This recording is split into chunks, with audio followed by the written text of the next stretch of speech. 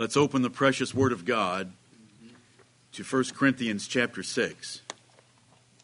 It was a year ago that I preached to you from the second half of this chapter, two messages entitled, Your Body is the Lord's.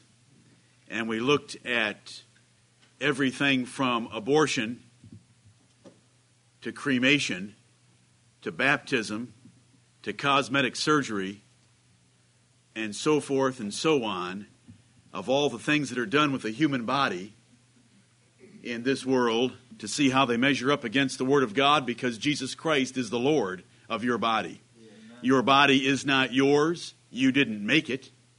Your body is not yours. He has purchased it. Amen. Your body is not yours because it's not just an empty house that you dwell in. The Holy Spirit of God is within you. And so we're going to see that again today as we come to the second half of the chapter, but we want to cover the first half first. Remember, last week we looked at 1 Corinthians 5, and it's the chapter that teaches us how a church is to judge public sinners. 1 Corinthians chapter 6 introduces how members should be able to settle private disputes between themselves in the first 8 verses. And so the two chapters are set by the Holy Spirit next to each other, the one dealing with the large, scandalous sins against God, and the next one dealing with the private matters of personal offense. And there they are. If you can find your way to 1 Corinthians 5 and 6, you're taught an awful lot about church judgment. Yeah. Let's break this chapter into 3 sections. The first 8 verses describe how we settle personal and private differences between church members. Verses 9 through 11 describe the characters of the kingdom of heaven and who shall inherit heaven and those that will surely not. And how that though we were all sinners, Christ has prepared his elect to be able to enter into heaven. And then verses 12 through 20 describe the fact that our bodies are not our own, and we're to live in a very disciplined way in this world so that we please God with our body and with our spirit. Yes. And hopefully we'll end up with verse 20. And verse 20 will be the verse from this chapter that you take home to realize this is something for me to do this week. And that is to glorify God in my body and in my spirit, because they are not truly mine, they are his. Let's start with the first 8 verses, and I'm going to read them to you. Dare any of you, having a matter against another, go to law before the unjust and not before the saints? Do ye not know that the saints shall judge the world? And if the world shall be judged by you, are ye unworthy to judge the smallest matters? Know ye not that we shall judge angels? How much more things that pertain to this life? If then ye have judgments of things pertaining to this life, set them to judge who are least esteemed in the church. I speak to your shame. Is it so that there is not a wise man among you? No, not one that shall be able to judge between his brethren? But brother goeth to law with brother, and that before the unbelievers. Now therefore there is utterly a fault among you, because ye go to law one with another. Why do ye not rather take wrong? Why do ye not rather suffer yourselves to be defrauded? Nay, ye do wrong, and defraud, and that your brethren. Amen. The Lord will bless the reading and preaching of his word, and I pray that you will listen to it, because this is the word of the living God. Amen. To take your brother in this assembly to small claims court or to sue him at law is an offense of sin against God. Flat out, can't do it, and you'll be just thrown out of here. We don't care what the cause is. We don't care what the case is. You'll just be thrown out, and you can work it out outside the church because we don't want you. Right. God doesn't want you. The Apostle Paul didn't want you. We don't want you. Now, there's several ways that we can solve a problem that come up between members. But one of those ways is not going to the courts of this world. That's right. And so that's what the apostle is teaching here. Now, if you ever wanted a lesson in rhetorical speech, are there a few questions in this passage? Yep. See, questions are very powerful ways of communicating. And he's mocking and ridiculing the Corinthians for going before unbelievers to settle their small disputes. So he mocks them with questions. And you're going to see that as we progress. His first question is, dare any of you? You've got to be kidding me. You Corinthians are going before unbelievers to settle your disputes? You're going before the unjust? Notice what he calls them. He slips in a little descriptor word of the world, of the wicked. He calls them the unjust because they don't really know a sense of justice compared to the Word of God. Amen. True justice is found in the Word of God, so he calls them the unjust. Why would you go to an unjust judge to get justice for how you've been wronged? That's a ridiculous idea. Verse 1. Now, when he says having a matter against another, see, that tells us something right there. We read our Bibles and we try to see the sense of the words. Having a matter against another. Now, but in chapter 5, was it a matter against another or was it a matter against God? It was a matter against God. Right. Of course. There were people violated by it, but God doesn't care about them. When a sin is against God, the offense against God is far greater than any number of men or women that are hurt by the sin. That's why David would say in Psalm 51, against thee, and thee only have I sinned. Well, that wasn't totally true, because he had sinned against Uriah, he had sinned against Bathsheba, he had sinned against the whole nation in certain respects, he had sinned against his family by giving a horrible example to his sons, and so we could line up many more parties that were hurt by David's sin. But David understood that sin is primarily against God. And that was chapter 5. There was a man whose wife was being taken by his son. Right? But see, that was a sin against God because God has said fornication and adultery are wrong. Right. But here it says, having a matter against another. Dare any. When we have any, that's one. Any of you. Any one person of you having a matter against another. Which is another one party. So it's two parties in the church that have a problem between themselves. That's what he's dealing with in these 8 verses. And it says, having a matter. Now by cheating and looking ahead to verse 2, it tells us the smallest matters. Paul just makes fun of them. Because anything that you two can do to each other are small matters. Right. You say, well, I can think of some pretty horrible sins. Still a small matter. Now, those things can become big matters against God, but it's still a small matter as far as this life is concerned. It's still a small matter in light of eternity. These are things against brothers. But then Paul calls them the smallest matters, and then he calls them in verse 3, things that pertain to this life. You know, it's not a spiritual sin because how can you do that against a brother? It's a personal offense. It's a thing of this world that you do against someone. Examples that I've used in the past. Or things like, you loan a brother your jigsaw. I've used it for 20 years. I'm going to keep on using it. I'm not good at illustrations, and I don't ever want to get good at them. But if you loaned your brother a jigsaw, when you got it back, the power cord was torn off it, we've got a problem. Now, that is a small matter between brothers.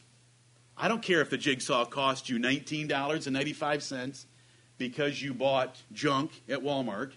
I don't care if it cost you $119.95 because you bought it at a real tool store. And I don't care if it cost you $419.95 because it was a professional tool. Doesn't matter. Right. It's still a small thing. And that's what's being dealt with right here. We've got a brother who gets his jigsaw back and the power cord's ripped off. What is he going to do about it? He's not going to go to small claims court. That's out for the New Testament. That's out for a band of brothers called saints in the Church of Jesus Christ. Right. This is what we're dealing with. We're dealing with someone opening their car door in the parking lot, nicking your car.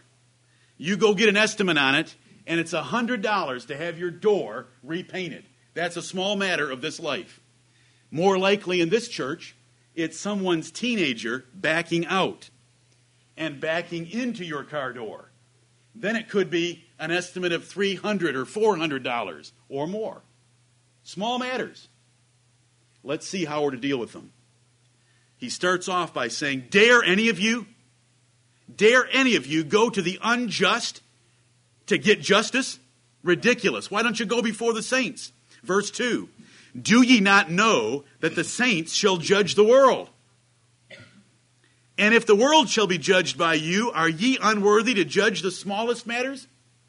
In comparison to being with Jesus Christ in the day of judgment and judging the world with him, we will agree in the sentence with the Lord Jesus Christ that they deserve to go to hell. We are going to judge in matters that great. If we're going to judge in matters like that, what in the world are we having a problem dealing with the jigsaw power cord for? That's the apostles' reasoning in verse 2. It's absurd. Let's look at a few verses about this judgment that's coming. Look at Jude with me. I'll just look at a couple. I want to move as efficiently as we can this morning. The book of Jude, next to the last book of your Bible. A prophecy that I've already mentioned this morning, but now I want to show it to you so that you can read it. Even though Enoch was the seventh from Adam and lived 3,500 years before Jude, Jude wrote it down for the first time in Scripture. We go to verse 14 of the little book of Jude. And Enoch also, the seventh from Adam, prophesied of these. When he says these, that's a pronoun referring to the wicked men that are going to hell in the verses preceding it. He prophesied of these, saying, behold, the Lord cometh with 10,000s of his saints, to execute judgment upon all, and to convince all that are ungodly among them of all their ungodly deeds, which they have ungodly committed, and of all their hard speeches, which ungodly sinners have spoken against him. Jesus Christ is coming. The Lord, behold, the Lord cometh with 10,000s of his saints. We're coming with him. Saints, angels, there's sanctified angels. There are holy angels. They're called saints in the Bible. We are sanctified sinners. We're called saints in the Bible. Right. We're all coming back with the Lord Jesus Christ. I'll show you that in a moment. We're all coming back and look at the purpose. Together, we're going to judge ungodly men for all their ungodly deeds and all their ungodly words that they have spoken against the Lord. Right. Life is serious. We are not in this world for some little game down here for 70 years to play around. Life is very serious. We have been given life and existence and an eternal soul. And that soul had better be committed to the Lord God that created it, or there will be trouble in hell to pay later. God commands all men everywhere to repent. Right. The fact that they do not because they have hearts so hardened in rebellion and hatred of God does not excuse them in the least. Right. But God commands all men to repent, and instead many men raise their voices against God, and they'll be judged for it. Flip over a few pages to Revelation 6. Let's see the attitude of some of the saints that have already gone to heaven. I hope that you can hear these things with spiritual understanding and hold them in your heart. We are about to read the attitude of the highest level of saints, those that laid down their lives for the cause of Jesus Christ. In heaven, where they are glorified in his presence, what is their attitude toward the Catholic Church on earth? We're about to read it. Amen. Is it, Lord, let me go back and tell them about the love of Jesus? No, listen to this. Revelation 6 and verse 9. And when he had opened the fifth seal, I saw under the altar the souls of them that were slain for the word of God and for the testimony which they held. And they cried with a loud voice, saying, how long, O Lord, holy and true, dost thou not judge and avenge our blood on them that dwell on the earth? And white robes were given unto every one of them, and it was said unto them that they should rest yet for a little season, until their fellow servants also and their brethren that should be killed as they were should be fulfilled. That is the attitude of the martyrs in heaven, right there. What I want you to notice is that the conversation is in heaven is hinting at this future day of judgment that's coming. We've got to let more of your brothers get killed first. And then when every martyr has been killed, then this is going to come. Chapter 19. Chapter 19. Yes, these are all figurative pictures. But these figurative pictures are presenting to us spiritual and eternal and heavenly realities.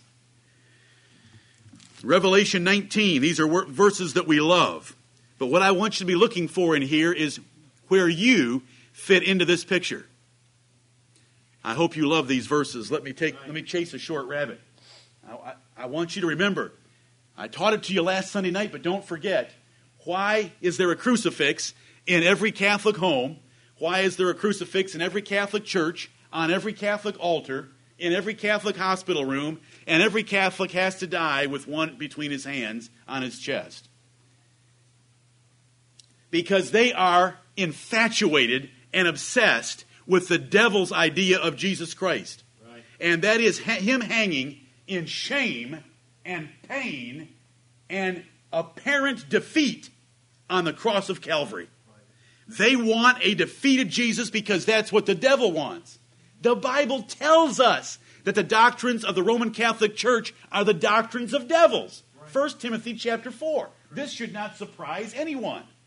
So we have the devil behind everything about the Catholic Church. It is another Jesus to his liking. One that is on the cross, a loser. One with long hair, which is a shame for a man to have long hair. One writhing in pain on a cross. They leave him there. And they have carried that thing around for 1,500 years and held it in the face of believers as they burned them at the stake. Those blasphemous perverts called Catholic priests have held their stinking little crucifix, which is the sign of a curse in the Bible. Cursed is everyone that hangeth on a tree. Anybody that wears a cross on their chest and thinks that they're wearing something good, they're wearing the sign of a curse. God said that is the sign of a curse. There's no blessing in that stupid thing. They want him crucified on a cross, and they want him hanging there in shame and pain and defeat. Now I'm going to read you a picture. Why doesn't the Catholic Church, since they're so in love with images, they're so in love with images because they're very simple. They're the simplest people on earth.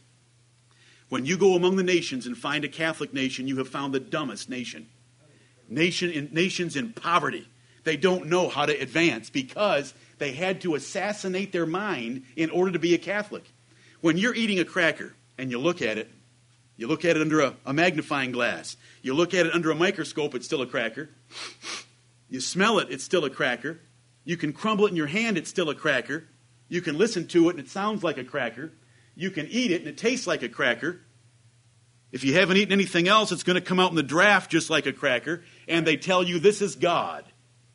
This is the body, blood, soul, and divinity. Now see, those aren't just trite words that I quote to you. I always tell you exactly what they believe. Right. The cracker becomes the body, the blood, the soul, and the divinity of Jesus Christ. The fullness of the Godhead in that cracker. Now, for a man to believe that, he has to assassinate his senses. So once you've assassinated your senses, your nation is not going to amount to much at all. Right. You're going to wander around, crawling through streets with crosses on your back in abject poverty because you have assassinated the gift of reason, the gift of intellectual thinking and creative design, by which the Lord brings witty inventions into the world. Right. Give me a Japanese who's not going around believing a cracker's God. He'll invent a few things. Give me a Mexican who thinks that a cracker is God. He isn't going to invent anything. Right. I'm not. Listen, I love them both. Listen, I had a Mexican work on my basement that was a stud of studs. I bought him and his whole crew lunch because he was so awesome at what he did. He was very skilled at his trade, but his trade was not all that involved in witty inventions.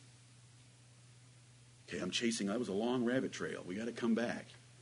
They love images. The reason is, Once you've assassinated your mind, you have a group of simple people. To keep those simple people happy, all you have to do is flash up flashcards in front of them, and they get very excited.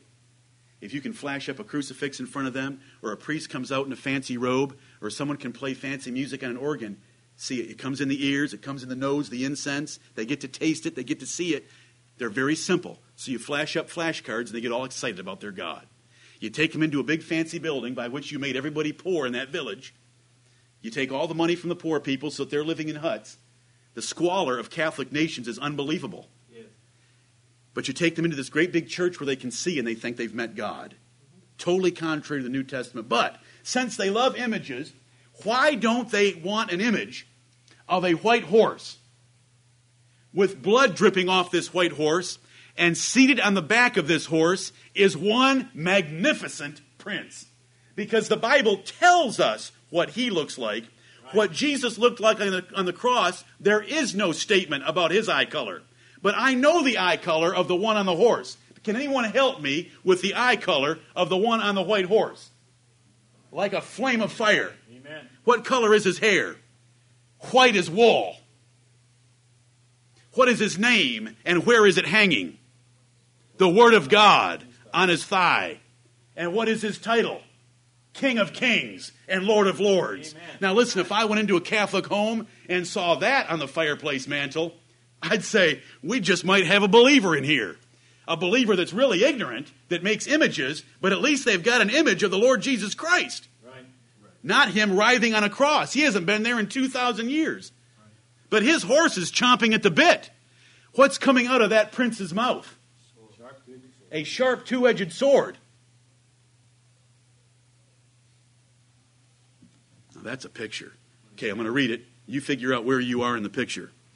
Verse 11 of Revelation 19, and I saw heaven opened, and behold, a white horse. And he that sat upon him was called Faithful and True. And in righteousness he doth judge and make war. This is different, isn't it? Amen. This is a little different than a crucifix. Amen.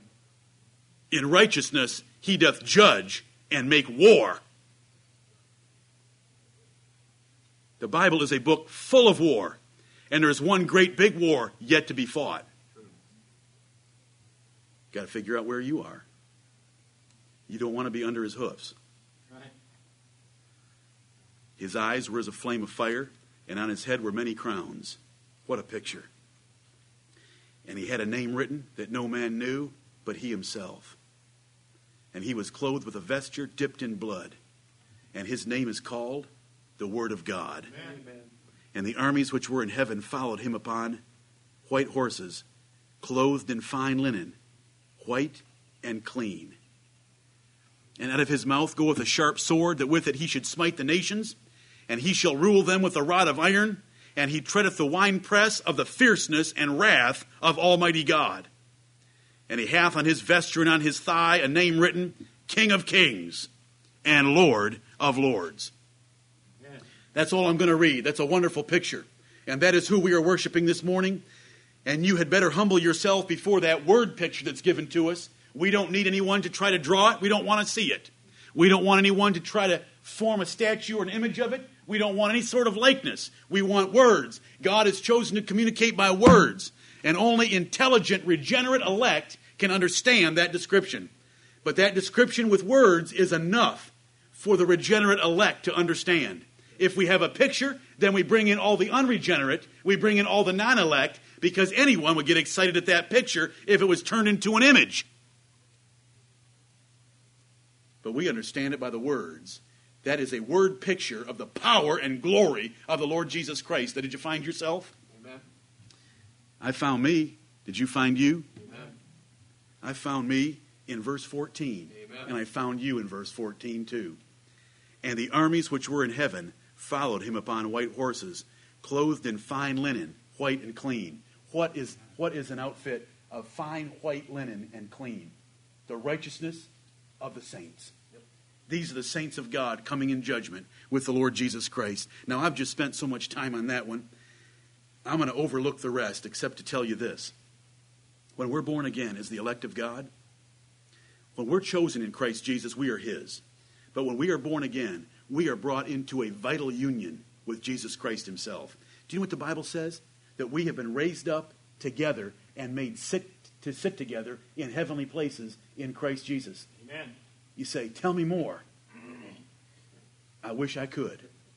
I can tell you that Ephesians 2:6 tells us that we are raised up in Jesus Christ just like he was raised up. There is now a vital union between our spirits, the new man in us, and Jesus Christ. He dwells in us, and we are, for all spiritual purposes, with him on the throne of heaven. That is how real it is after regeneration occurs and a man has the new man. The Bible teaches us that. And it teaches us that in more than one place. It says in Hebrews chapter 2 that we are all of one.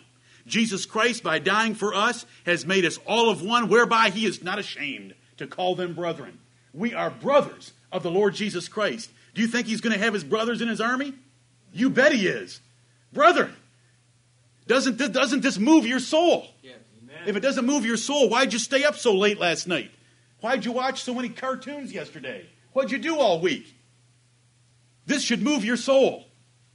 We are with Jesus Christ in heavenly places by the Spirit. And he is with us by the Spirit. And we are going to be in that army following him in the righteousness that he's given all of his saints. Amen. Back to 1 Corinthians 6. Oh, before you come back, since we're close, look back in Jude, because I want to show you the next verse, that we will judge angels. There's more that can be said, but I hope I've said enough to get your attention, that we will judge the world. The Lord, God Almighty, is not going to ask us, what do you think of this sinner? I mean, we personally are not going to make choices with the weakness of our flesh. We'll be glorified then, but we are going to be in agreement and participating with the Lord Jesus Christ at the front of his army. That's a word picture. We will be participating and agreeing with Jesus Christ that judgment is righteous judgment that is being executed. And it will include angels. Because angels are not yet judged. They've had the sentence hasn't been executed. The sentence has been declared, but it hasn't been executed yet. You know, that happens in our nation. You know, someone goes up for sentencing, and it can be a day, a week, a month, a year. Multiple years before it's executed. What's the average time on death row? 6 or 7 years. 6 or 7 years, average time on death row.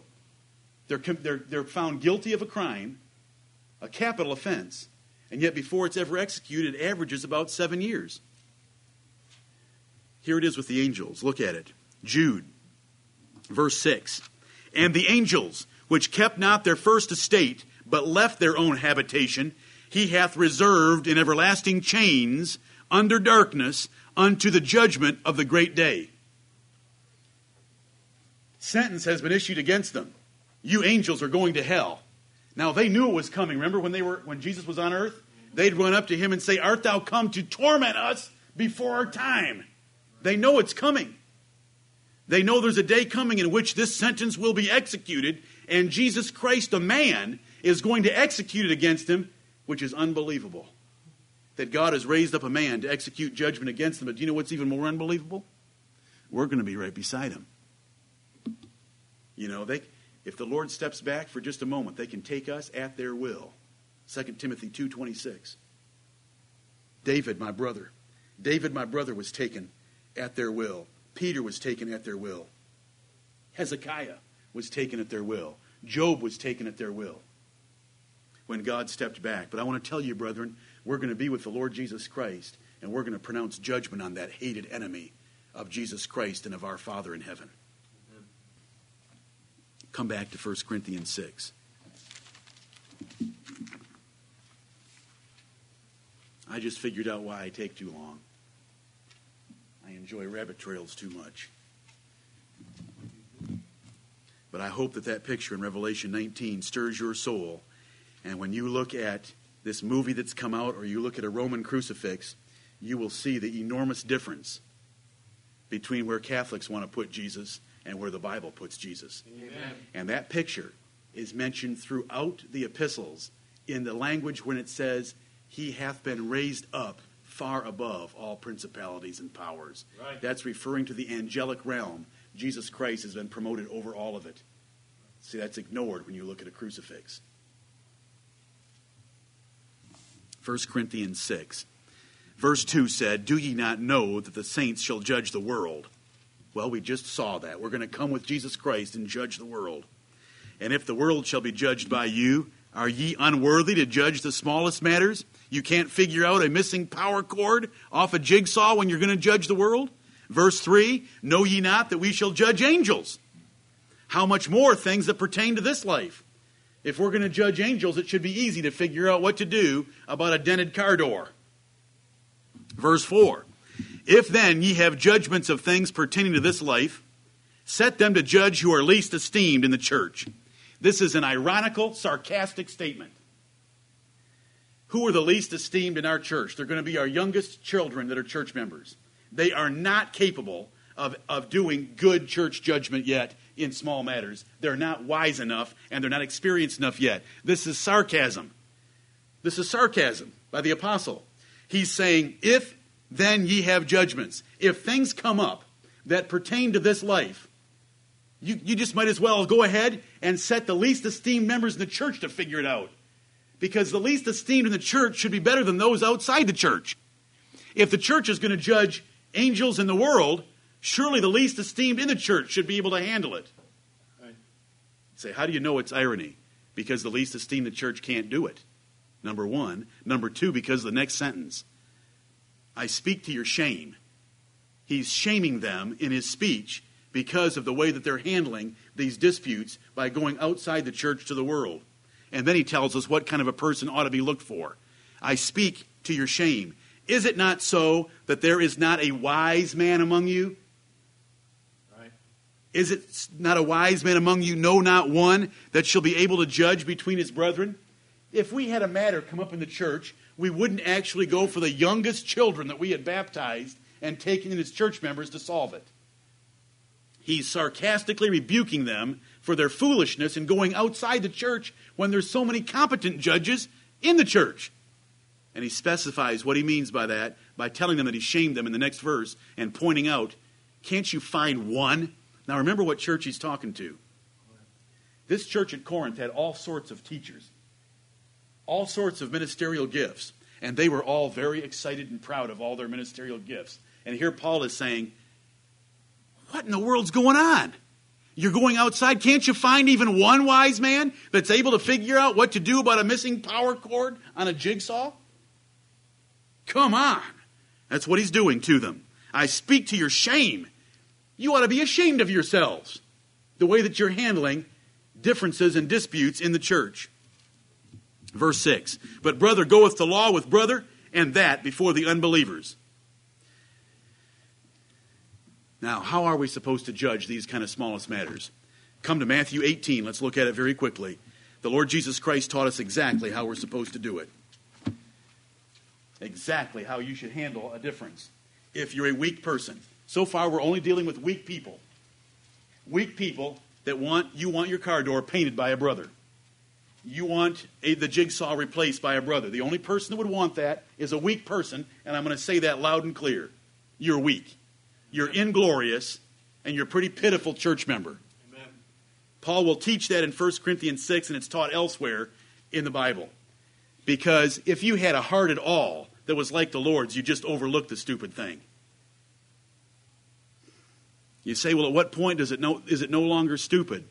Well, when it takes your life. When it takes your life, then it's no longer stupid. Then you can take it up with the Lord.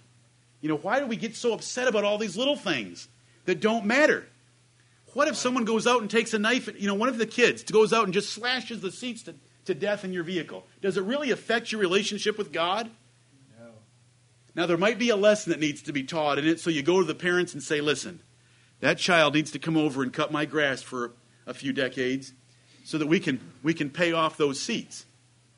But why does everybody get so stirred up about little things? But here's how we're supposed to do it. If you have a little soul and a little heart, and you get torqued when somebody dents your car door, I want you to know that you are little in the sight of God. Amen. Here's what you do. Matthew 18, verse 15. "Moreover, if thy brother shall trespass against thee, go and tell him his fault between thee and him alone." You keep it private. You don't tell anyone else about it. You don't go home and tell your whole family that you know who dented your car door. You've just sinned in a major sin against God for a little thing that doesn't matter. And that is how little souls work. The little soul comes out and sees that his car door is dented. On the way home, he rails on the church member that he knew dented his car door in front of his whole family, which is whispering and talebearing and a sin against God. That's how little souls work. Because they've never been able to think higher than their mud hut and their buffalo chips for supper. That's why they're worried about their car door. And yes, I'm upset. It makes me ill because a church could get along just fine if everyone in it had a noble soul like a little tiny bit of the Lord Jesus Christ. Amen. Do you know what the Lord Jesus Christ suffered because of you? Do you know what others suffer because you're even a member of this church? Why in the world would you get upset and then rail on a brother on the way home in front of your kids? And then you tell a few other people because you're a whiner, you're a complainer, you're a negative person. You'd enjoy hell better than heaven because you like to look on the negative. This is what you do. Tell him his fault between thee and him alone. Do you know what alone means? It means you don't tell your family. Do you know what alone means? It means you don't tell your friends. Do you really know what alone means? It means you tell one other person. All alone. One. All. One. Alone. Only one. If he shall hear thee. Now what does that pronoun there, thee, mean? A group of people or one person? One. If he shall hear thee, thou hast gained thy brother, singular. We are talking about two people and only two people ever knowing about it. And if a third person finds out about it that didn't know about it otherwise, you have sinned by talebearing and whispering. There is no purpose for it. You have destroyed and assassinated and raped someone else's character. It doesn't matter if it's true. Truth doesn't have a thing to do with talking about other people. That doesn't have a thing to do with it. If it's not true, it's slander. If it is true, it's talebearing, backbiting, and whispering. Now, there's 3 sins in the Bible when you tell the truth about someone. And there's only 1 sin in the Bible when you lie about them. When you lie about them, it's slander. When you tell the truth about them, it's backbiting, talebearing, and whispering. Do you understand that? Amen. I have heard, listen, there's minds that are only that big. You can discover them in different ways. You can give them an IQ test and you can find that their mind is only that big. Or you can have a little personal offense come up and they talk about it. And when you go ask them, why were you talking about it? Well, it's the truth. Oh, please. How do you argue with dumb? Right. Who cares if it's true? You have used an event in another person's life to assassinate its reputation before other people. It doesn't matter if it's true. Why are you spreading it? There's only one reason you want to tell somebody else, because you want to run that other man's character down. That's the only reason. You're a murderer. You will be held accountable for the 6th commandment when you stand before the Lord Jesus Christ. Amen. Thou shalt not kill. That is what you're guilty of. If you're not glorious enough to overlook an offense, here's how you do it. You tell him and him alone, and hopefully he'll hear you. He can replace the jigsaw if you're all bent out of shape over your $19 special tool. He can replace it for you, and both brothers can be happy. Now, what if he doesn't listen to you? What if he says, hey, that's just a cost of loaning stuff, buddy. You loaned it to me and I used it. My kids got a hold of it. I have kids, you have kids. You know things like that happen. They ripped the power cord off it. Now, what's your problem? What are you getting bent out of shape over this for? It's just a jigsaw. You replace it. It didn't work very well anyway. In fact, I had to borrow another one because it was a piece of junk. You know, there are people with evil spirits that talk like that.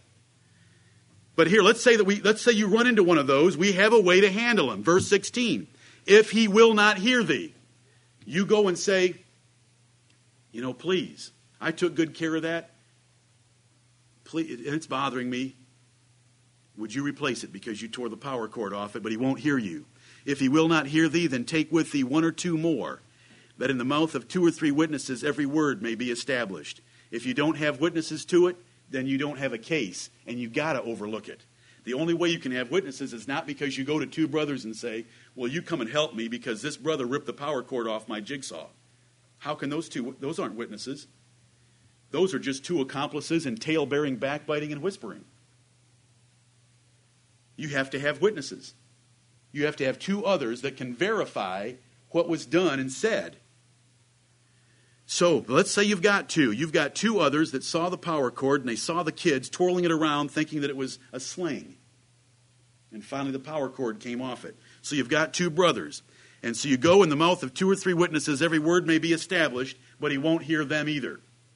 So we come to step 3 of solving matters. And if he shall neglect to hear them, that's 3 standing there, 2 or 3, tell it unto the church. So the next step would be, it's brought up here in the pulpit, in front of the assembly.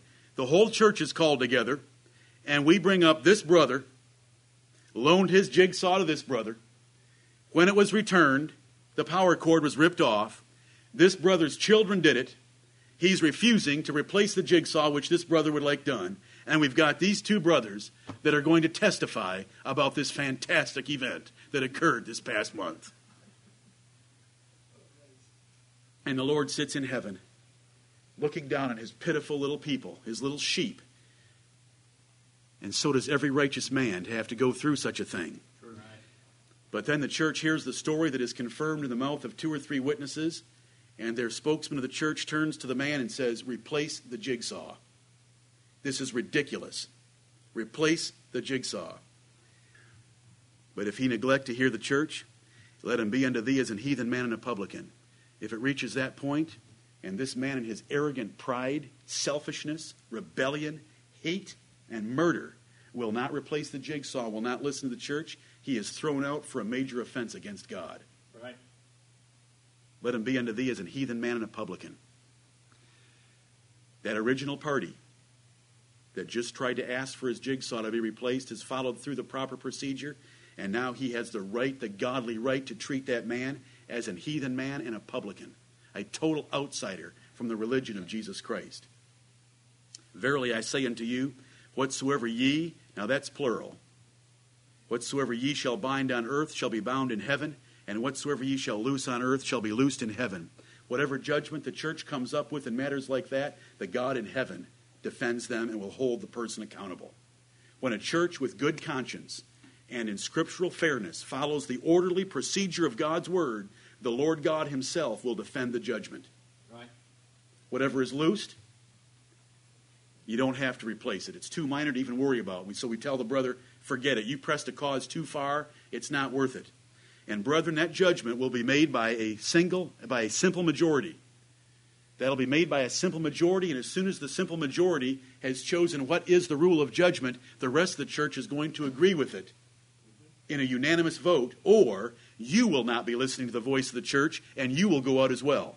Does everybody understand how that would work? Yes. That is the only way that makes sense in the light of this passage. If you don't like the judgment of the church by a simple majority, then that's too bad. You've got a problem with the church and with the Lord himself, and you can go out and join the man on the outside. Paul says in verse 6, but brother goeth to law with brother, and that before the unbelievers. He says in verse 7, now therefore, there is utterly a fault among you, because ye go to law one with another. Now here is the better way of solving these differences, and I love this. Right. There's a better way. Do you know when Paul's dealing with the offices of the church in 1 Corinthians 12, he says, yet show I unto you a more excellent way? There is a more excellent way to serve, and here it is right here. Why do ye not rather take wrong? Now wouldn't that be interesting? Why do ye not take wrong?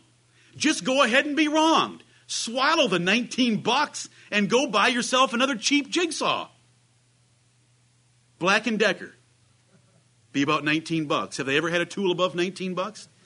Why do ye not rather suffer yourselves to be defrauded? Why don't you suffer yourselves to be defrauded? Why don't you let other people defraud you? Now that's what I'm going to preach on. You know what my text for pride is tonight? That right there. Amen. Do you know what makes people fight? Pride. It ain't money, and it ain't principle. Now they're getting close because they like things that start with P. When they say principle, whenever you hear a man say it's for principle, it's because he's almost to choke out the real word, but he couldn't quite do it. Because the real issue is pride. The book of Proverbs tells us repeatedly that it is pride that causes men to fight. When you would have a struggle over a $19 jigsaw, it isn't principle, it's pride. You can call it principle, we'll all tell you the truth. It's pride. Pride causes fighting. This is the religion of Jesus Christ. Why do you not rather take wrong? Why do you not rather suffer yourselves to be defrauded? Instead of making an issue out of these little dinky things, just forget them. Now, what's my favorite verse on doing this? Does anybody know? Have you heard anything over the 20 years I've preached to you with a few years of sabbatical in there? Do you remember? It's in the book of Proverbs. It's in chapter 19. It's verse 11. And it says, the discretion of a man deferreth his anger, and it is his glory to prosecute an offense. No, to pass over a transgression. That's a glorious man. Now, I know I sound so harsh, but do you know why I'm harsh? Because there are people with little minds, little souls, and that little soul isn't exactly white. As we heard prayed this morning. It's black because it's got hatred in it and bitterness for these little tiny offenses that don't mean a thing to anyone, especially God. And the reason I'm so worked up about this is the glory of the New Testament and of truly knowing Christ is you'd forget all the little offenses. Because how many has he forgotten and forgiven you for? There is such a statement.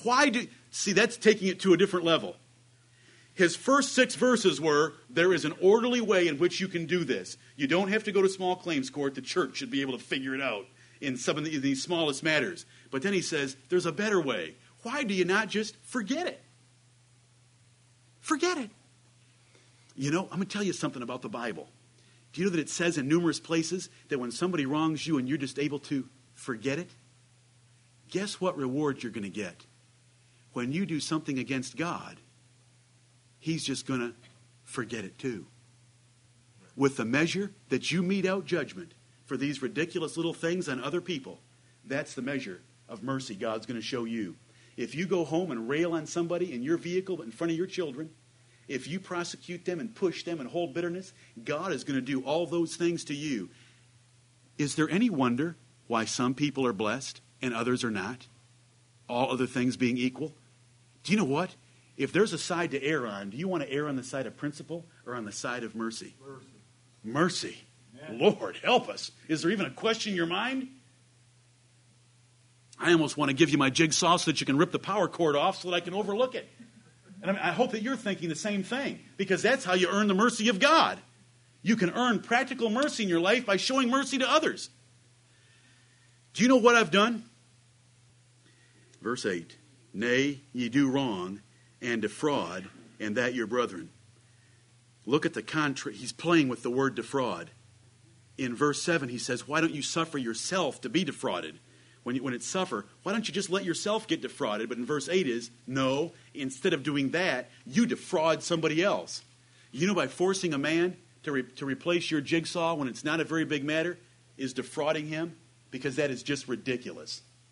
These people were prosecuting each other in small claims court for little ridiculous things. Instead of suffering yourself to be defrauded, you're defrauding, and you're doing it to brethren. Despicable.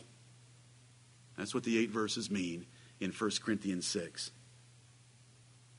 Verses 9 through 11 get their attention because he's about to transition into another sin. And he says, no one is going to heaven that has any of these sins unpaid for by Jesus Christ. He has one sentence in verses 9 and 10. It starts out by saying you're not going to heaven, and it ends by saying you're not going to heaven, because it's talking about your inheritance in the kingdom of God. This is not church membership. That is such a travesty of scriptural interpretation to think that this verse is talking about church membership. This is inheriting the kingdom of God in heaven, a future event. These people were already church members. This is heaven. He's trying to get their attention. Don't you know that this kind of extortion that you're practicing in other church members is wrong? And he runs through a short list. Remember, he had a short list in chapter 5 that had the word such. He has a short list here that has the word such. And it's all this big category of sins that are not going to be allowed into heaven. So if you want to start living like you belong in heaven, these sins can't exist in your life. Are you with me on that? It's that simple. What is the list? Be not deceived. Do you know why he has to put that in there? Because Corinth looked like America in 2004. Corinth was a lascivious, ungodly, profane, effeminate, luxurious city. It's a perfect book for us to read and study, because that's the nature of America today. So he says, be not deceived. Just because the world is doing these things, don't be deceived. These things aren't getting into heaven. The world may allow them. You know, now it's just called casual. When was the last time you read fornication in the newspaper? Help me. Last time you read the word fornication in the newspaper? You know, it's just called casual sex now. The wickedness of our nation. Be not deceived. They may allow it, but the kingdom of God doesn't allow it. And if you want to start living like you belong there, you can't have these things in your life. Fornication, a big broad category of sexual sin where you have sex with someone you're not married to. Idolaters, you worship another god or an image or likeness of another god or an image or a likeness of the true God himself. Idolatry. Adulterers, you break a marriage covenant, either your own or someone else's, by having sex with someone you're not married to, and one or both of the parties is married. Nor effeminate, a luxurious, sissified, womanly man who indulges himself too much and doesn't live like a man. He might be a cross-dresser, but that would be an extreme. We could exclude before we got to a cross-dresser. But these were people that lived in Corinth at that time, effeminate, a luxurious lifestyle of self-indulgence that makes a man like a woman. Nor abusers of themselves with mankind, one of Scripture's gentle little expressions to describe homosexuals. Abusers of themselves with mankind. I'll just leave that one right there. Nor thieves, violating the property rights of other people or taking things that do not belong to you. Nor covetous, discontent, greed for something that you do not have. Nor drunkards, drinking too much until you lose your sense of right judgment, given your role in life, which means it varies, doesn't it? Right. Nor revilers, using strong, railing language on someone as a reviler. You revile someone by name calling. Nor extortioners, using excessive force to get someone to do something they didn't really want to do, and you're taking advantage of them. Shall inherit the kingdom of God. There's a list of sins. That's just a partial list. And look what it says, and such were some of you. You Corinthians. Among the Corinthian church, there were some abusers of themselves with mankind. There were some effeminate men, but they'd been converted, because look at what the Apostle Paul writes. And such were some of you, but ye are washed. You know, the blood of Jesus Christ washes us from all sin. You know, we could take an abuser of himself with mankind in here as fast as anyone. Why would it make any difference? The Lord doesn't know the difference. If one was a public sodomite and we knew about it, but he repented on the grounds in which we take everyone else, we'd take him right in. The Corinthian church did. And brethren, listen, with the state of this country, it'll happen one of these days. It could very well happen. It's not the unpardonable sin, even though you may want to think so, even though I may be tempted to think so, but it isn't. It's just a sin. Every one of us have sins, and any single one of them is enough to send our souls to hell. Right. We will take them in, just like they did at Corinth. Such were some of you, but ye are washed. The blood of Jesus Christ washes us, that sin, away legally, and the washing of regeneration of the Holy Spirit washes us away vitally, so that we have a new man. But ye are sanctified. Sanctified is to make someone holy. The blood of Christ made us holy, and so does the work of the Holy Spirit. But ye are justified. That is, just as if I had never sinned before God, and just as if I had lived the perfect life of Christ before God, by the work of Jesus Christ. These Corinthians were sinners just like that list, but then the Lord Jesus Christ saved them in that glorious way. All things are lawful unto me. The last section, since I preached it, since there's an outline, we're going to go very fast. All things are lawful unto me, but all things are not expedient. The rule in Corinth was, everything's lawful. Paul's rule was, even things God hasn't forbidden, I'm going to be very careful with them, lest I offend my God or move in the direction of sin. All things are lawful, but all things are not expedient. There are things that God allows. For instance, a television is something that is allowable. All it is an electrical box. But If you're truly seeking the Lord, it's not very allowable to you because it's not expedient. It's not the best thing to help you on your way to heaven. So the apostle would say, while a television is allowable, I'm not going to have one because it's not expedient. And I think some of us would say that right along with him. Amen, Brother Paul. He put away his television. Well, you know what I mean. Amen. All things are lawful for me, but I will not be brought under the power of any. I will not let anything get such a control of me that I have to have it. You know, I usually mention this in light of cigarette smoking, alcohol, or other things that you get obsessed with or addicted to where you can't lay them down. Why have you let anything get the power of you where you can't say no to it? You've become its slave. Right. And the Lord doesn't want us a slave to anything except to Him. Amen. Right. No matter what it is. No matter whether it's some radio program that you just have to listen to every day, or some serial on television, or some magazine that you think you can't live without. If it has the power over you, you know one way to find out if it's got the power over you? Get rid of it for 6 months. If you get rid of it for 6 months, we're all believers that it doesn't have power over you. Meats for the belly and the belly for meats. Now that's a nice little mantra of Corinth. You know, let's eat, drink, and be merry. Let's enjoy life. Hey, God made meats and God made my belly. My belly likes meats, and there's plenty of meat in Corinth. Can't we just eat? There's no restriction on it. God made my belly, and God made meats. The meats for the belly and the belly for meats. Like, why are you trying to restrict me with this general rule that I ought to only do those things that are expedient and that I don't get into the power of anything?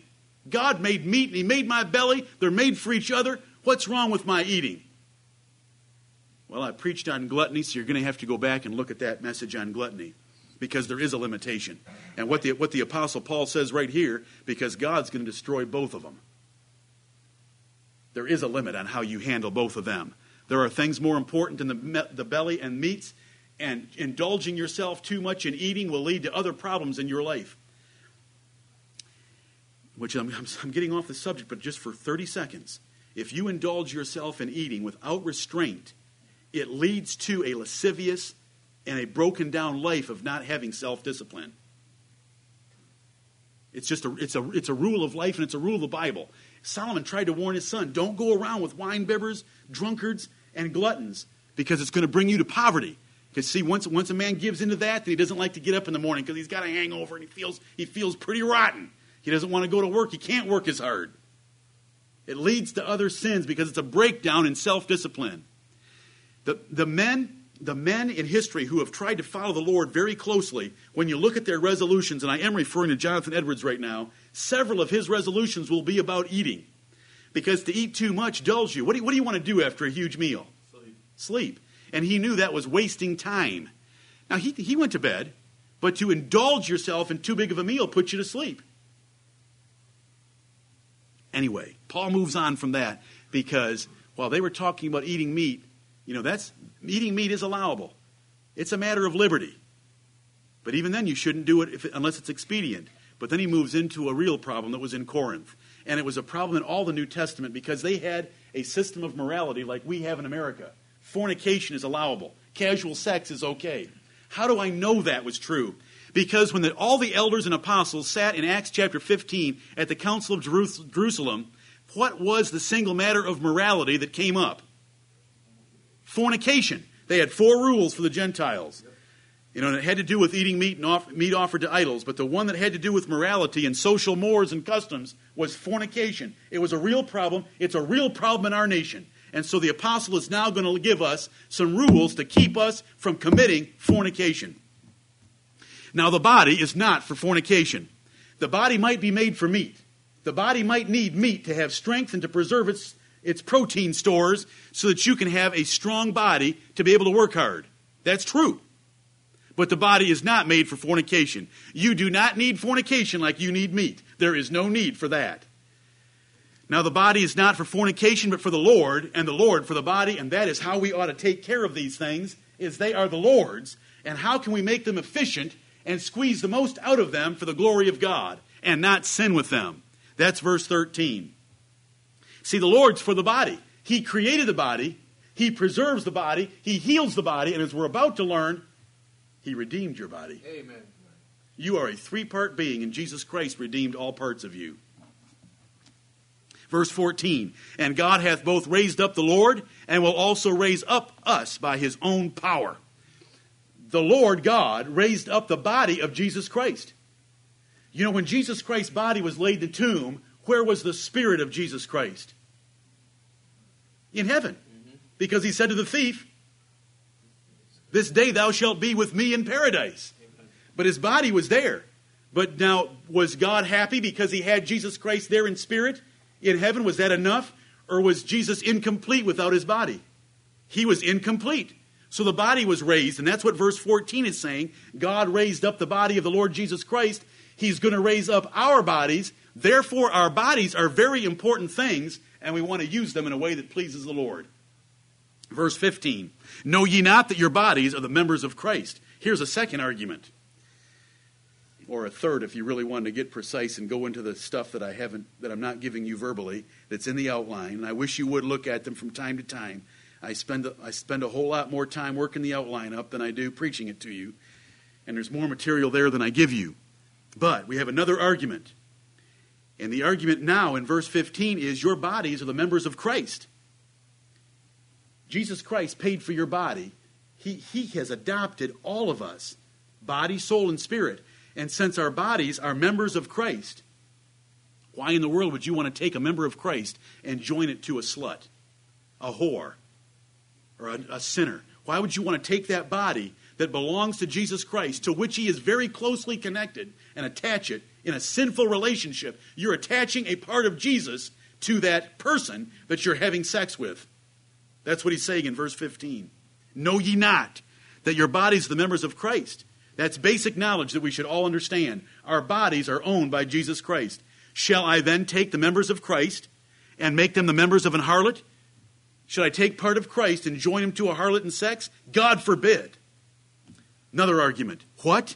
Know ye not that he which is joined to an harlot is one body?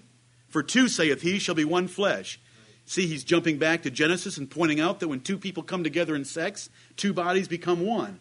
If we do that with someone in an unlawful relationship, we are taking Christ and joining them to that harlot. Verse 17. But he that is joined unto the Lord is one spirit.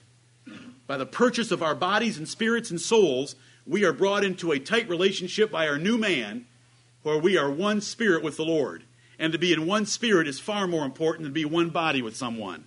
To be of one spirit with the Lord, Jesus Christ, and to have our spirits 24/7 joined to him is far superior to a few minutes of having your body coupled with some other body. Another argument, to stay away from fornication, because it's a unique kind of a sin in that it takes a member of Christ and joins it to another sinner. Verse 18, flee fornication. Flee fornication. You know, some temptations you can fight. Other temptations you'd better flee. This temptation you better flee. Because if you stay around it, you're going down. Yep. Joseph understood this verse, didn't he? Did our brother Joseph understand the first two words of verse 18 of 1 Corinthians 6? Amen. Did he stay in reason with Mrs. Potiphar? Nope. Did he say, well, I'll just kiss her? I'll just kiss her and see if that'll make her happy. Oh, listen, I've heard them all. Oh, yeah. Brothers. Oh, yeah. And I've said a few, haven't I? But God's truth is God's truth. Amen. And it says, flee fornication. Amen. Run! 2 Timothy 2:22. Flee youthful lusts. Joseph did it. Where was David? David was laying in bed one night. He should have been out in the battlefield with his men. But he's laying in bed and he's bored and he's let his mind run around too much. And he's bored and he gets up out of his bed and he goes for a walk. And he sees her. You see, he should have fled to been in the battlefield.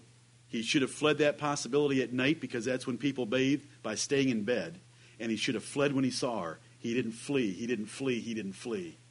Samson, the first time when he said, if you'll bind me with 7 new ropes, I'll be like another man. And then she makes love to him and he's sound asleep on her lap. And he wakes up bound with 7 new ropes. When he woke up and snapped those ropes like they were threads, what should the man have done? Flee. he said to himself, well, I'll just keep lying to her. She won't get the better of me because I'll just lie to her. You want to bet? What does the book of Proverbs tell us? That a whore has taken down and wounded many strong men. Amen. And Samson is put in the Bible for a purpose. He was the strongest man. And all boys ought to be taught about Samson, that he was unable to resist the flattery of a strange woman. Amen. They ought to be taught that Joseph is greater than David. Joseph is a greater hero than David because Joseph beat a bigger giant. Goliath was only 9'9". Mrs. Potiphar was 12'12". And Joseph whipped her. And he didn't even need a sling. He ran. And he didn't care that he was falsely accused of rape, nor did he care that he was convicted of rape, nor did he care that he was put in prison. He did what was right, and the Lord blessed him. Amen. And the Lord was with him. Right. Flee fornication. Every sin that a man doeth is without his body. The rest of the things you commit sin with that aren't sexual are outside your body. You know, you're doing something with your hand with something outside your body. But sex is different because you couple your body with another body, and that makes that sin unique. It doesn't mean that it's worse. It means that it's different. And so the apostle is warning here, that particular sin brings a member of Christ into union with the harlot. He that committeth fornication sinneth against his own body by coupling your body with the body of a sinner. What? Another question. Here's basic knowledge to follow. Know ye not that your body is the temple of the Holy Ghost, which is in you, which ye have of God, and ye are not your own? How can we hardly understand that verse? I open my Bible, the first page, and it tells me the Spirit of God moved upon the face of the waters. Does it tell me that in verse 2 of Genesis 1? Where is that Spirit of God right now? He's inside us. Here's a fourth reason against fornication. You have the Spirit of God inside you. Are you going to go take your body and force the Spirit of God to be in bed with a sinner? You have the Spirit inside you. Do you want to offend that Spirit so grossly? Another reason against fornication. What? Know ye not that your body is the temple of the Holy Ghost which is in you, which ye have of God, and ye are not your own? Your body is not yours. You know, this nation thinks your body is so much yours that a woman can abort an unborn baby inside her. Do you know how far the Bible goes in opposition to that statement? You can't even have the sex that results in the baby that you think is your body. Right. Because God has a right to control your body and how you use it. He is in it. He created it. He redeemed it. It is a member of Christ. And there are 4 reasons, brethren, why your body is not yours. You better treat your body the way God tells you to treat it. And the things you do with your body should line up with the Word of God. And you're going to have to look at an outline entitled, Your Body is the Lord's, which has that long list on 6 pages of different things that men do with bodies today that are offensive to God, like burning them up at death. We bury the body because the body is special to God. We're not pagans that cremate. Right. Remember, I went over all those things for you. God made every little girl's body a virgin, and it better be kept that way for her husband. It is not your own. It is not yours to give away at any time, under any circumstances, until God tells you to give it away in marriage to a man who is in the Lord, on fire for Jesus Christ, and is going to lead you in holiness for all the rest of the days of your life. Then you can give it to him. Amen. And only then. Remember that list we went through? Because the body is the Lord's. Last verse. For ye are bought with a price. What is that price? The Son of God came and died and gave his blood, the precious blood of Christ. Amen. We have been bought. We have been bought, body, soul, and spirit. These bodies are the Lord's. He's going to glorify them one day soon. Do you know what we're waiting for? In Romans 8:23, there's a special verse that says, we are waiting for our adoption. Yes. We're waiting for our redemption. We're waiting for our redemption. Now listen, if you didn't know the 5 phases, what would happen when you ran into Romans 8:23? You'd get real confused that the Apostle Paul was still waiting for his redemption. To wit, I'm thankful that the Apostle helps us out. Sometimes the Apostle tells us what he means. I wish he did it all the time, but that's why we study. The adoption, the redemption of our bodies. We're waiting for an adoption, which is the redemption of our bodies.